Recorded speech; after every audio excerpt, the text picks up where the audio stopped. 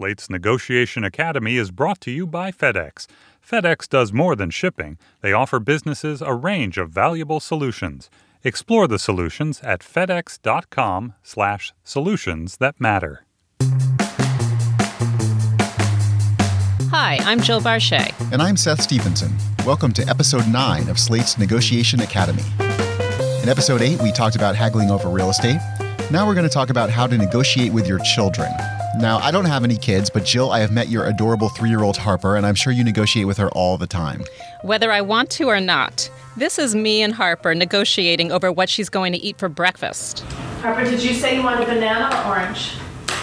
I said a banana and orange. Both? Yeah. Really? Yeah. Okay, I'll make half a banana and half an orange. No, I want to have 2 halves of bananas.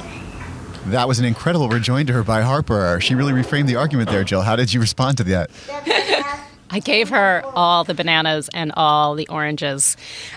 Some people would say, why are you even negotiating with your child? This is what you're having for breakfast. You're the parent. You decide. Yeah, why should you negotiate with your child? Why shouldn't you just lay down the law? I talked with Mark Sossin. He's a child psychologist and a professor of psychology at Pace University in New York City. And he says the wisdom of negotiating with your child is respect. It shows your child that you respect him, that you care about his voice and his feelings, and you're going to incorporate that into your family life. It also helps a lot when you're the dictator, and I was surprised to learn this. He says you don't want to negotiate everything in life with your kid. You are the parent, just like the pilot is in charge of the airplane or the doctor's in charge of the emergency room, and there's some things that you decide. I mean, if you are a professional nutritionist, it might be right for you to dictate every day what your kid's going to eat for breakfast. But for me, that's something that's negotiable.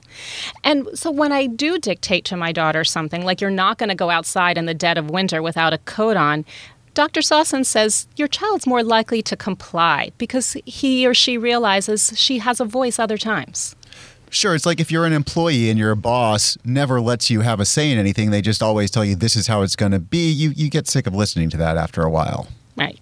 What really blew my mind is when you start negotiating. You don't wait till they're a teenager or middle school years. You begin negotiating with your kids almost right out of the womb. Dr. Sossin calls it pre-negotiation. Let's say a 6-month-old's in the high chair and you really would have an agenda and you have a time schedule and you would like to feed the child and you've just begun to use some spoon feeding and the child turns their head and closes their eyes in what would be a clear statement of I've had enough or I'm not ready for another bite. You could overpower them and force the feed, or you could say, oh, this is going too fast. Let me slow down. Let me back up and accommodate to what you're showing me. And that's a negotiation. And the child gets that and comes back and becomes a partner again. And that's the basis for all later negotiation. We could jump ahead to a 2-year-old who gets very angry and picks up something that clearly no one would want them to throw at something they would not want them to throw at, and the parent can just say no in a way that says, no, you can't be angry and I won't tolerate anger. Or you could say, no, you can't throw that, but I understand you're angry, and here's acceptable ways of expressing it. Here's the paper you can throw, here's the Nerf ball you can throw, here's a box you can throw it in. That's okay. Here's a symbolic figure you can hit or in some other way show. And I'm going to pay attention to what you're mad at and be helpful to you in thinking about solutions. So in that way, there's been a kind of negotiation. No, you can't do that, but yes, you can do this because I see how important that is to you and I see how valid your feeling state is. That's a pre-negotiation. And Dr. Sossin says those early negotiations can really set the tone for your whole relationship with your child. Right. The problem with verbal negotiations you might have with a teenager often stem from the fact that you're not used to adjusting to or accommodating the needs and wishes of your kid when they're very young. So what are some of the techniques you can use to negotiate with a kid? Dr. Sossin says the first step is to show empathy, that you see what your child feels. If your kid's expressing some anger or a strong desire, you mirror that. You say, I see you feel strongly about this. Let's discuss it. Right, we talked about this in our episode about negotiating with jerks. Not that I'm calling your 3-year-old a jerk, Jill, but, if someone's being angry, if an adult's being angry and slamming the table, you don't want to mirror their behavior, but you do want to recognize it and identify it.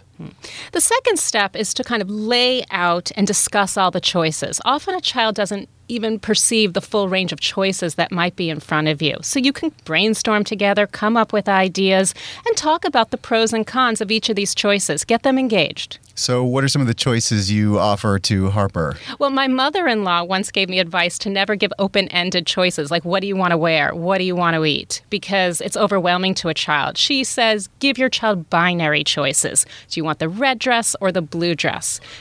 It's a good technique for moving on and making a choice, but it's not really a negotiation. Dr. Sossin explained to me that you're giving them a choice between the red dress and the blue dress, but that's not really much of a choice, and they're not exercising all that much free will in it.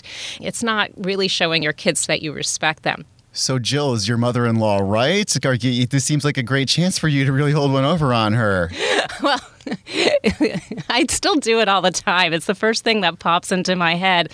But what Dr. Sossin recommends is to give parameters and categories. So if I were saying to Harper, what would you like to eat for breakfast? You can choose whatever you want as long as that there's a fruit in it and we have it in our refrigerator. Or if you're going to a toy store, you could say, okay, you can pick out a toy as long as it meets certain requirements. Maybe for you it has to be made of wood. And let your child choose within that. It makes them feel like they're playing a much greater role. Now, it seems like kids become little lawyers at a very early age. So what do you do when your little litigator is laying out their opening argument? Well, that's what you should encourage them to do. After you've expressed some empathy and you've gone through the choices, let them make their case. Let them make a big monologue case and show that you understand it. Repeat it back. I see your perspective. You want this because of this. And after they feel like they've had their say and that you really understood them, then make your case. But Dr. Sossin says there's something that parents often fall into that you should be careful of. We can err by repeating ourselves multiple times until the child assents and says, I get it, I get it. They don't really mean they get it. They just have been forced into a helpless situation where they want out, and that's the only way out. So you say explicitly, this is my perspective, this is your perspective, and I'm going to factor in your perspective as we make this decision. Now, what if you're at loggerheads, if you just can't come to an agreement with your kid? Well, don't feel time pressured. Maybe your child wants a decision right away, but you're in control of the clock. Take a break. Take 2 days and say, we're going to factor this in as we make this decision together. So in the midst of all these negotiations with your kid, sometimes things can get pretty contentious. I know I've seen on the subway parents and kids arguing, and sometimes just physically it gets so confrontational, the body language, the facial expressions. What are some things to keep in mind on that score? Dr. Sossin says really pay attention to your own face. A wince or withering look can just damage the whole discussion. I can't tell you how strongly the nonverbal features carry the message. Children are heightened in their awareness of the furrowed brow or the tension that the parent's manifesting. So ideally, in all this negotiating that goes on, can the parent maintain a very respectful stance to a child who's, with far less experience than them, trying to make a rational, coherent, and heartfelt case for themselves? When I was thinking about this episode, the question that I had was, how do you negotiate with a whining, irrational, crazy child? And I'm often finding myself in this situation with Harper where maybe she'll make a good argument or a good point and something that I would ordinarily be willing to concede to. But she's doing it in a whiny voice. And I think, well, I can't concede to the whines because then I'm encouraging her to whine again in the future. And I was thinking how this translates into a teenager when she becomes a teenager and how maybe she'll be giving me a lot of pouty, sassy attitude, and you just don't want to be negotiating with that kind of tone of voice. Whatevs, Mom. Exactly. And Dr. Sossin says, well, you don't negotiate with a whining child and you don't negotiate with a full of attitude teenager. That's exactly when you take a break. One way of handling that with a teenager is to say to them, you're making some good points here, but if I respond right now, I'm going to be reacting to your tone instead of your good arguments, so I think we should take a break right now. Don't you ever just want to tell them to relax, just to cool it?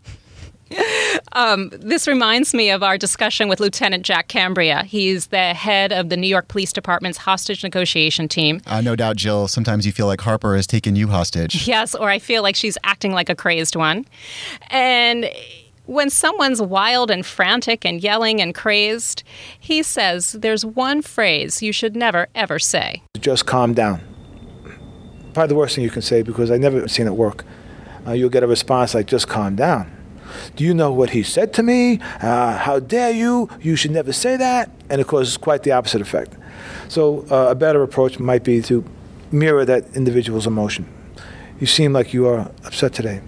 You're angry. Tell me why. And you'll get a response, well, yeah, I'm upset. Well, teach me. Tell me why. Maybe we can figure it out together. So by providing a venue for the individuals to kind of, get their story out is what generally seems to work. And then I may relate this personal story.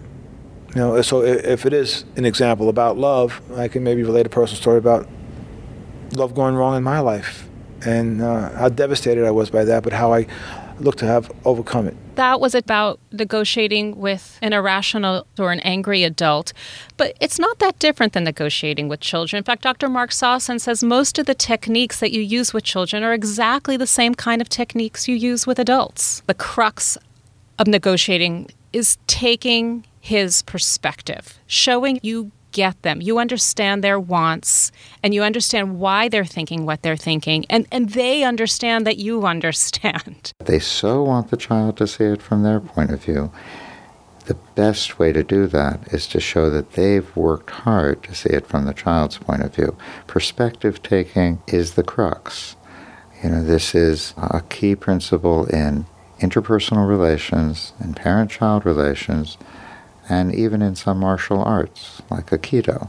You join the other's flow so that your understanding of where the other wants to go is what helps you guide them, perhaps more in the direction you want them to go. Well, Jill, now you've gotten all this advice from this renowned child psychologist, so have you put it into action? I mean, how have your negotiations with Harper been going? One thing that I'm already appreciating is that she is able to express her reasons and what she wants and the reason why she wants these things. And even at the end, if I veto it and say, no, we're going to do it my way, it's really interesting to see that she can express even faulty logic. And I think it's worthwhile. It's sort of another reason to negotiate. That's it for episode 9. In episode 10, we'll talk about how to negotiate your salary. You can send us feedback and questions at our email address, podcasts, that's with an S, @slate.com. You'll find this and every past episode of the Negotiation Academy at slate.com/negotiation. Our executive producer is Andy Bowers. Our producer is Mark Phillips. I'm Seth Stevenson. And I'm Jill Barshay. Happy haggling. See you next episode.